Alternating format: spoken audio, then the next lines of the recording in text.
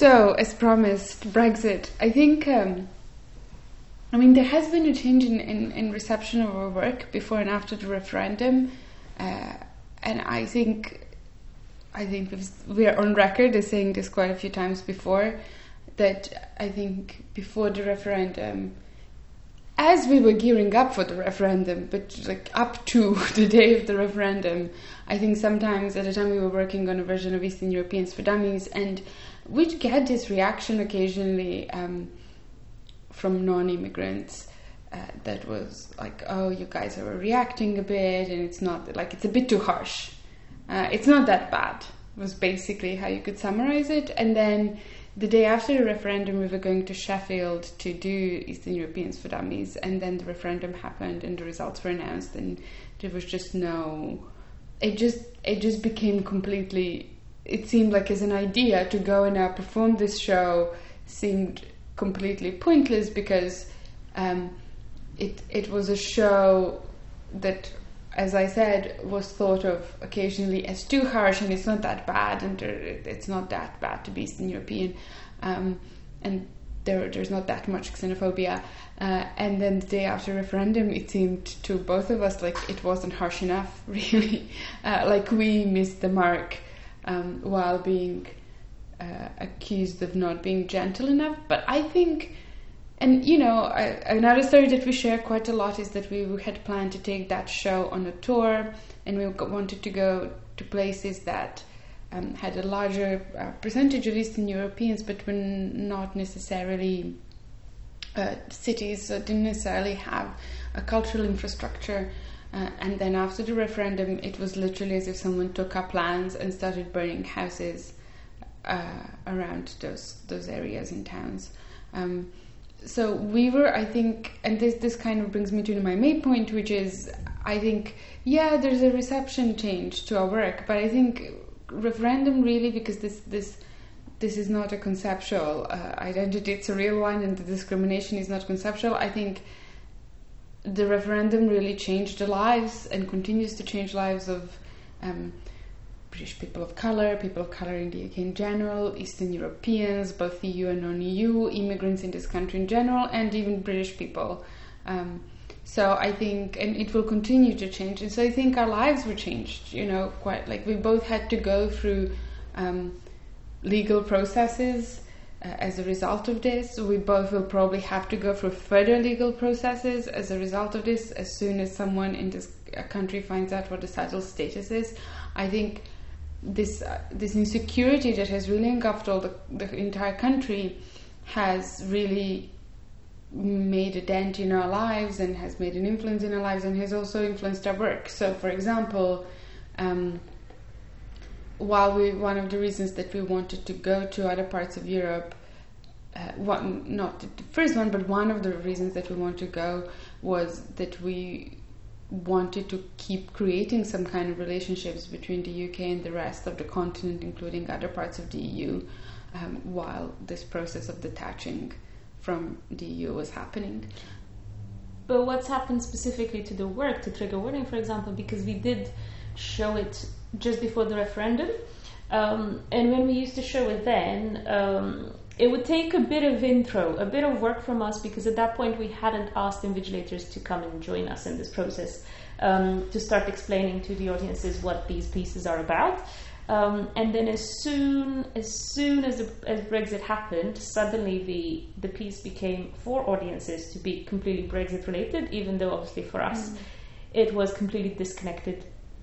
It was everything that led to Brexit, but it wasn't about Brexit. Whereas, so we have a specific game that's called Passport in a Bucket, where you throw tea bags into a teapot and you have to throw a specific number. And if you do, you win a passport. And it used to be a British passport, so as to show how difficult it is to actually get one, not least in monetary terms. But then we automatically added a EU one as well, for which all British people compete against now. It's Romanian. It's not just the EU. It's Romanian. So to audiences suddenly seeing these keywords, really, these visual signifiers would automatically bring to place or everything again. And people would tell us how they felt about the referendum and what it means to them and what it means to them in terms of immigration, what it means to them in terms of the future of their children. Some of them explain these games to their children as they're being played, which is very, very important for us. And so automatically Brexit has changed the way our work is perceived, which in a way for us was interesting, because everything that we wanted to talk about wasn't necessarily being paid attention to before, and suddenly everyone has an opinion about it, or everyone is affected, which obviously they are. It's just that suddenly people felt the need to really, really, really talk about these experiences, and this does indeed sometimes translate into someone coming up to you and telling you how horrible their life is and will be and has been for the last 30 years, and then some other people will tell us about their friends who are going through specific legal processes with Brexit and so on and so forth. And some people, complain about having to eat tin food, perhaps after Brexit. So, like in terms of privileges, obviously the piece also unveils quite a lot of that. But yeah, I think mostly it has completely changed. Everything that we make now is seen through the Brexit lens, whether we want it or not. Yeah, you can't escape. Before you couldn't be Eastern European, now you can't be anything but Eastern European. And I think for us it's given us occasional platforms to talk a bit differently about things we want to talk about. So we were basically invited to do an artist talk at Tate Modern, as part of a program curated by Counterpoints Arts that was happening in the Tate Exchange space. But they basically have these lunchtime, I think they call them, talks, and it's a 10-minute talk, and artists are invited to introduce and talk about any piece in the collection.